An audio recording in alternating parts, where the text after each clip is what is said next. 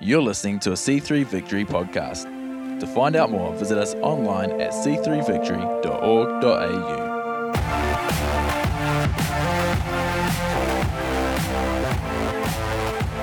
How's everybody tonight? All good? It's light over here and dark over here. I don't know if that talks about the people or the room. Christina, did you deliberately choose that scripture? Thanks, mate. You know, the Psalm one? Yeah, it was kind of sudden. Yeah, interesting. That's exactly what the debate is over, whether he really is good or not.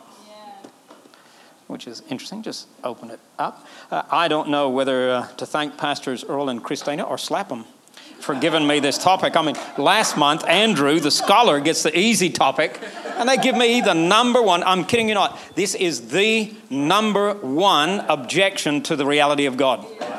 The number one out there. And it has been so for hundreds of years. This is not new, and so I can't tell you anything new, so we should just go, I thought I smelled curry cooking, so we should just go eat and have coffee and say, you can't straighten it out. And then you only give me 20 minutes to straighten it out. That shows a lot of confidence in me. Good on you. Thanks a lot. Hey, before I go there, though, to this thing, I want to read a scripture. It's very similar to the one Christina read in Psalm 119:68. I think it's on the screen. Let's go to it. Where the psalmist said, you are good and do only good. We believe that, don't we? Right? Good? I can hear Darren's deep voice. Yeah. I can't even get close. Yeah. So we agree with it, right? We believe that by nature God is good and he works for our good. Is that right? Well, what would you say then to young parents who were the night before playing with their little 2-year-old? The next morning they get up and the 2-year-old doesn't have any breath. And I've got to put a casket in the ground that big. What would you say to the mother whose 18-year-old daughter couldn't see any way out and decided to overdose? And as we're lowering the casket, her teenage friends are throwing their body across, screaming and wailing. What would you say? Would you still say God is good? What would you say to a non-Christian woman whose daughter was a midwife, had a career in front of her, but gave up her career to go overseas to be a missionary, came to our conference to be a part of it, and on the way home, a semi-trailer crossed the road, hit them head on, and killed a carload full of young missionaries? What would you say? Would you still say God is good and he only does good? Now, those are small things. How do you explain the 100,000, 200,000 innocent people killed in the tsunami? How do you explain starving children? I think it's a third of the world will go to bed tonight without an adequate meal, whereas most of us are throwing food away. What do you say? One of my mentors came home after being in Haiti, holding a little baby in his arms, and died while he was holding the baby, just simply because that baby had not had enough food to survive. He had more food on the plane on the way to Haiti than that baby had in a month. What would you say? God is good? It goes very quiet. What do you say to the family of the man that was just killed? He walked out in the mall in Melbourne just to help, and he gets stabbed and killed. What would you say to his wife? Just because of an act of terrorism. What would you say? Where's God? That's what people ask. Why did he allow that? Why didn't he do something to stop that? The number one objection to the reality of God. If God is so good, why is there so much suffering? So many innocent people are paying a price that it's not their fault. It's pretty sobering, because we can live in a bubble. I mean, until you walk out there. I mean, just last week, called up to the hospital. Young man laying in the bed. Life had gone, and his wife is beckoning me over to pray over his body. Same age as my son. You know, and this stuff repeats. And it's very easy to get in this bubble that all is good. You know, nothing bad like that would happen to us. Until. And it brings us to the number one objection to the existence of God. Now, I know this is sobering and it goes very quiet in here, but I guarantee you, if you haven't had yet, you will have friends who will ask you this question. And even if you don't have friends who will ask you that, your enemies will ask you that. People at work will ask you that. People at university will ask you that. Because it is the number one objection to believing that there is a God of love. Let me read you something. I think it'll be on the second screen as to who it is. A guy named Lee Strobel. I brought some stuff, been reading through these books this week to get ready. Lee Strobel was a journalist, agnostic, who went about trying to do interviews, really as a skeptic, and he got born again in the middle of it. But in one of his interviews, he went to a man named Charles Templeton. Don't know if you've ever heard of him. This is what Charles Templeton said. A loving God could not possibly be the author of the horrors we have been describing. He's talking about the Holocaust and so forth. Horrors that continue every day. Horrors that continue every day have continued since time began and will continue as long as life exists. It's an inconceivable tale of suffering and death because the tale is fact.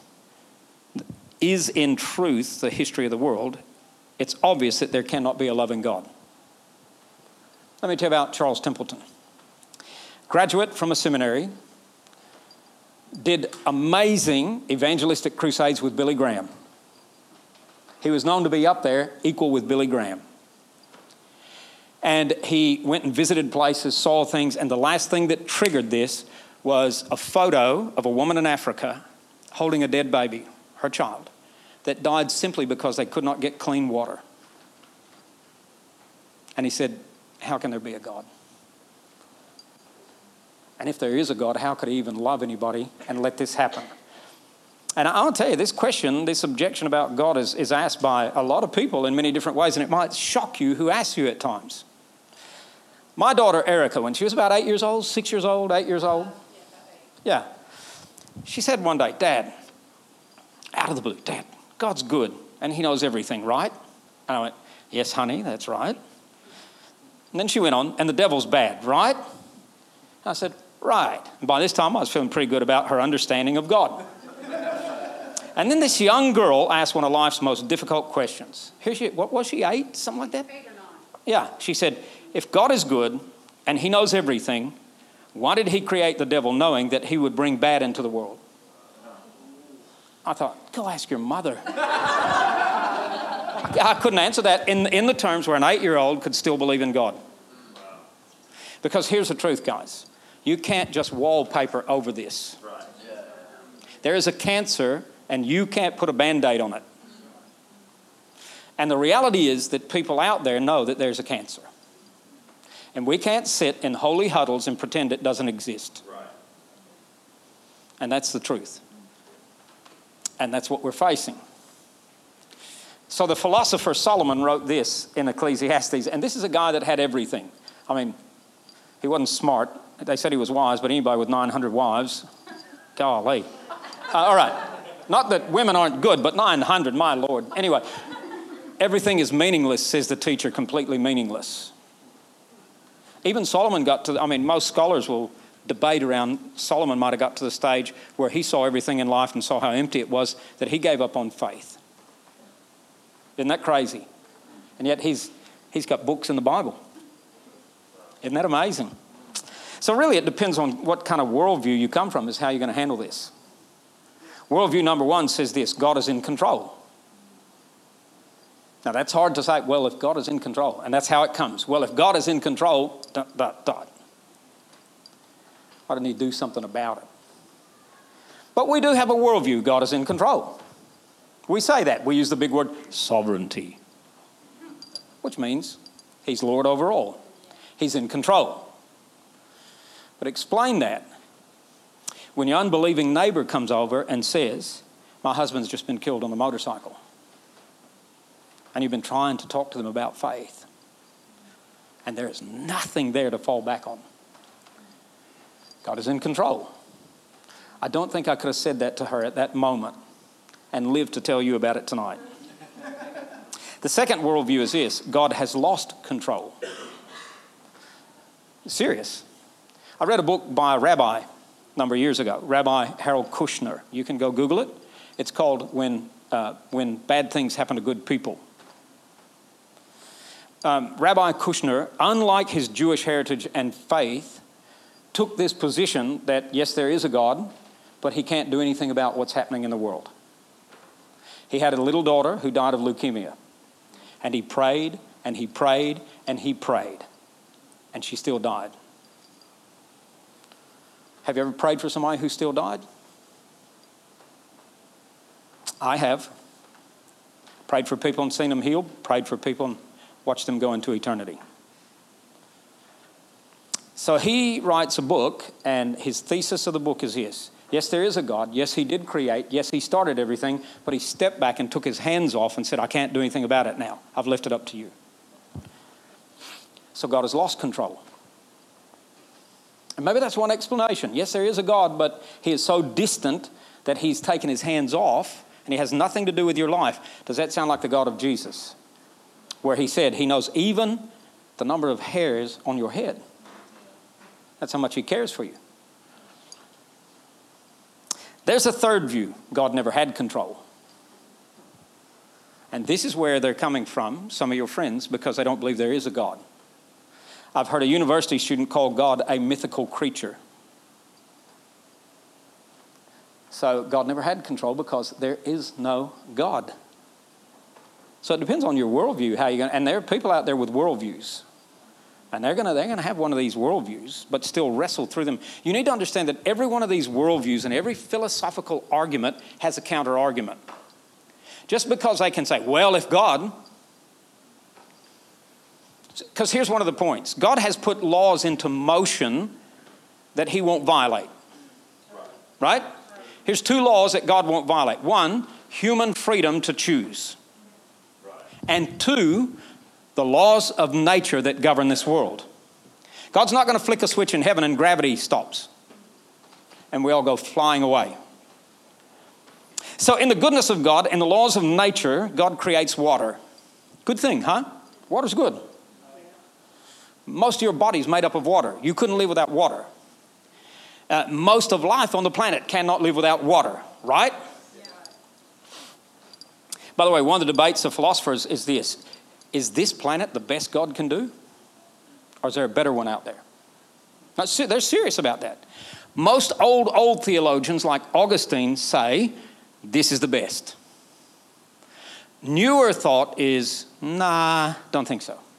That doesn't mean we believe in Martians. And if there were, they probably sinned also. But here's the law of nature that governs our world. God makes water. I just drank some. I need it. You hydrate the body. You hydrate plants. You use it to wash. All kind of things. And so God has given us this gift of water. But when humans take it and they twist the gift and they abuse the gift, they could use the water to drown somebody. See that? God has given us wood in the form of trees that bear fruit, have leaves that have shade for all kind of animals, even people. But you take that same piece of tree or of wood and you break it down and you make a hard stick out of it, you can beat somebody to death with it. That's a law of nature. Why didn't God do something about it? Is he going to dry up the earth so nobody drowns anybody? There will always be a counter argument to, well, God should do something. And by the way, it doesn't mean he hasn't done something. It's just kind of a bit longer term than what we like. So, here's how you can approach this thing. You can approach it philosophically. And that's what people do. Every day there's debates around the world somewhere about if there is a God, then why? And they get into philosophy. And you need to know if they come to this conclusion that because there's evil and there's suffering, then there cannot be a loving God, as Templeton came to that conclusion, then his philosophy leaves all other kind of things open for counter-arguments that could be worse. Every argument has a counter-argument. So once you get into the world of philosophy and thinkers and they're trying to come up, they don't have a reason for things. They don't have an answer for things. As a matter of fact, in the philosophical world, it just all happened And it's supposed to be getting better through the laws of evolution. But if this is the best, man, I'd hate to see the worst. And you can get into philosophy. And there's all kind of debates going on, but the reality of philosophy is they still leave a lot of unanswered questions. Because it's philosophy. Doesn't mean it's bad, it just means it's philosophy. Or you can approach this experientially, which most of us do. Most of us interpret the world through the lens of our experiences. We do. Which, by the way, change constantly. Right? And this makes the reality of God subject to our circumstances. So today God is good because He allowed me a loan to get the new car. How many of you pray for that? Oh God, if you want me to have that car, let me get that loan. That ain't God, sweetheart. That's a bank. Who's saying, gotcha. If God was giving you the car, He'd pay the bill. He doesn't need a loan. Oh, how many people pray that? And don't tell me you pray for car parks. That's our experience. God is so good today. I got to park at the square at Christmas time. But yesterday was bad because when I was trying to pull in, somebody ran into me and hit me, and then it was half my fault. Changes, experience. God is good today because I feel strong and I'm encouraged. Tomorrow I get a bad medical report. Where did the goodness of God go? Yet Job said this, and this is, after chapter after chapter of Job debating with God about his goodness, one thing Job didn't really say was why. He just said, what the? But finally he got to the place where he said this, even if God killed me, I'll still trust Him. Yeah. Now, don't ask me how to get to that point because I'm not there yet. But I'm sure if I got struck with something like him, faith would have to take me there. And Job and the psalmist also said, he gives us songs in the night. You know what that says? Every soul will have a nighttime as well as you have a daytime. And you know what nighttime represents, don't you? Dark periods. Dark, dark periods. One of the greatest preachers in history. If you've never read his stuff, you should. Charles Haddon Spurgeon. He was called the Prince of Preachers. He used to preach to 10,000 before microphones were invented. One day in his big tabernacle, I'm watching my time, in his big tabernacle in England, big oval kind of thing, way at the back, he can't see, he just saw something happen. All of a sudden there was movement and there was like a riot and people were stampeding to get out and people got crushed and killed because some idiot yells out in the crowd, fire. And so people panic and people got killed. And you could go, oh, what did he do? Did he give up preaching? The next week, the Queen of England went to hear him. She said, if people will die to hear this man, I've got to go hear him. Yet Charles Haddon Spurgeon, I understand this, after preaching on Sunday, would be deeply depressed on Monday. You know how that feels? I asked him, how'd you go today? Oh, it wasn't that good. I said, not that good. And he's going, no, you did good. You did. No, I didn't do good. I wasn't happy with it. That's my Mondays. He'd get in deep depression. He was known to be in deep depression on Mondays after preaching a cracker of a sermon on Sunday, where even the Queen of England would come to hear. Dark nights of the soul. Yet the psalmist and Job said this, He, God, gives me songs in the night. You might be in the nighttime, but you don't have to be there alone. Okay?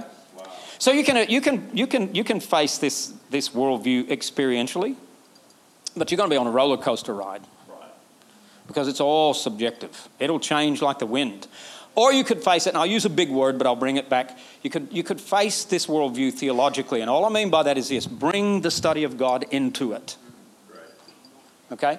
You either got to look at it through philosophy and try to figure out why, and I'm not here to tell you why. The worst thing you do when somebody has a tragedy is to try to go give these pat answers. They do not want to hear your pat answers.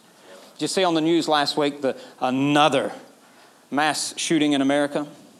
And they interviewed one of the mothers, and she was tense, and her face was tense, and she said it a number of times on the news, I don't want any more prayers. I want gun laws, because her son had gotten shot and killed. And she was angry, and rightfully so. Now, the worst thing a Christian could do is walk up and go, sweetheart, there's a reason. Let me tell you why. You know, it's not the right thing to do. We're not here to tell people why. We're here to tell them what. What God wants to do. And how He wants to work in our lives. And so if we reconcile the way things are happening with the belief that God is still here, He does have a plan, He is in control, but sometimes we just don't understand it. And that's where trust comes in. I get a little bit worried when one of my kids says to me, "Trust me, Dad." But I never get worried when God says it. Because usually when the kids say that, it usually means they're about to do something that's going to damage something of mine that I'm going to have to pay for. God doesn't do it that way. And Lee Strobel asked this question. I think I got this one. He was talking to, in his skepticism, he not only went to interview Charles Stapleton, but he went to interview Peter Kreeft, who is the leading philosophical professor at Boston University, and a Christian, by the way, and written a number of books on suffering. And if you really want to read about the arguments and the counter-arguments, you need to get this book right here. Because I do not have near enough time to go through it, but it was amazing. The Case for Faith by Lee Strobel. And he goes through and he plays the devil's advocate. I'm not even sure Lee Strobel was a Christian when he started this interview with Dr. Kreeft. And he talked about how could there be a loving God when He causes evil in the world and there's presence of evil in the world. And Dr. Kreeft comes straight back and says, does the presence of evil mean the absence of God? See? Argument, counter-argument. Right. If there is evil, there is no God. He says, just because there's evil, does that mean there is no God? Think about it. I mean, we face these kind of things all the time. So, you know, whether I can give you an explanation that's going to satisfy the doubts and help you convince your friends that God is a God of love and He's going to take care of you and you're all wrapped up in cotton wool and nothing bad's going to happen. You know, you just got to go back and look at history and see that the very origins of what we call the Christian community was paid in blood. Whole families were thrown into the arena to be massacred just because they would not deny Christ and call Caesar God. Millions of Jews were killed because of a crazy fanatic called Hitler who hated them, said they can't be God's people. And I can't give you things that's going to satisfy doubts or, you know, why would a loving God allow this kind of thing? But I can tell you what I can do. I can show you that there is a way. And I'm not saying it's easy, and I'm not saying it's pat answers, and I'm not saying everybody's going to like the way. But we haven't been left to our own. So the first thing I want to show you before we close tonight is this. It didn't used to be this way. You know how Templeton said the world has always been evil. Always had evil in the world. We will always have evil in the world. That ain't true. That actually ain't true. Can you put up number 1, Jason? It didn't used to be this way. Because it wasn't always bad. Contrary to what Templeton said, it hasn't always been bad. There was a time when everything was good. Right? And I'm here to tell you, I don't know how long that time lasted. Because the Bible actually doesn't tell us how long it lasted when Adam and Eve walked with God. I mean, for heaven's sakes, they had to name the animals. That didn't happen in 24 hours. Think about it. Think about the joy of naming a giraffe. You know, think about all the animals and the creativity and the fun they must have had when these animals rock up. Look at that, Eve. Look at that. What does that look like to you? I'm not telling you. Put some clothes on, Adam. Anyway. But God saw all that He made and He said this, it's very good. Very good. So Templeton's not right. There was a world without suffering and pain. There wasn't even any weeds or thorns. And if they did eat meat, there was no fat in it. Simon Ashley would argue that there was no meat at that time. But the reality is something went wrong. It didn't stay. So Kreeft goes on and he says this. I think I got a next quote. He says, Yes, God did create the possibility of evil. But people actualize the potentiality. So, wait a minute. How did God create evil? He didn't create evil. He created the potential for evil. How did he do that? By loving us enough to give us a choice. Right. Well, why did he do that? Because he made us in his image. And he made us to relate and love to him, love him because we wanted to, not because we had to. And it's the same today. Love isn't love until it has a choice not to love. Isn't that deep? That's so deep, man, I'm swimming in it. No, serious. It is a wow, isn't it? It's simple. People actualize a potentiality. The source of evil is not God's power, but mankind's freedom. Philip Yancey in his book, did I put that one in? No. Okay, let me read this one to you. This is this book. This is one of the most amazing books you could put in the hands of somebody who's gone through a lot of pain. If it's still in print. Philip Yancey, Where is God When It Hurts? Great. Did you read that before, Rach? No, I thought you might have through some of the stuff. Yeah, okay.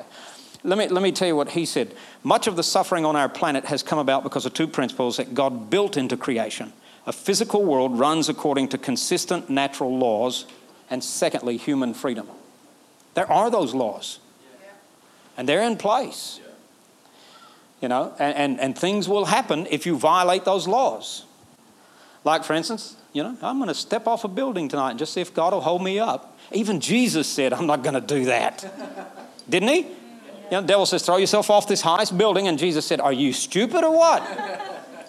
I am a man. I can walk on water, but not air. But the deal is human law. Okay. Second point is this. Let's put number 2 up. There is something wrong with this planet. It was good, but there's something wrong now. And the deal is this. No one, no philosopher, no atheist, no scientist would say it's perfect. What do you, just chill. Because whether you're an atheist, a deist, a theist, or a pagan, if you don't know what those are, write it down, go check it out. I'm not going to define everything. You can try to reason that away, or you can hear it from God's viewpoint. And God says it very clearly. We know that creation has been groaning since that day. But let me read that scripture to you because something amazing takes place in that scripture. It says this. Just listen for a minute. This is Romans 8, verse 18 and following. Yet what we suffer now is nothing compared to the glory He will reveal to us later. In other words, what is taking place is far less than the great things that are about to replace it. Okay? For all creation is waiting eagerly for that day when God will reveal who His children really are. In other words, creation is going, come on, God, we're getting heavy with this thing. Against its will, that's creation. All creation was subjected to God's curse. But with eager hope, the creation looks forward to the day when it will join God's children in the glorious freedom from death and decay. Creation itself knows this is coming to an end. But in the meantime, the world is groaning. The natural disasters aren't because we're burning fumes in the air. I know it contributes. But whether we didn't have the what do they call it, the greenhouse gases and everything in the planet, and you can go hug a tree all you want to, but that tree is still going to die. Serious. There will still be earthquakes and tsunamis and everything else. We didn't cause man did cause it. But the world is groaning under the weight of this thing, saying, God, when is this going to be over? But listen to the thing he says. We know that all creation has been groaning, as in the pains of childbirth. How many of you ladies have had a baby? Put your hand up. Hi. I need to see. Good. Your son just put his hand up. Bit worried about that?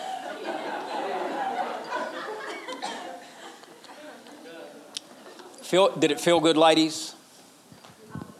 After?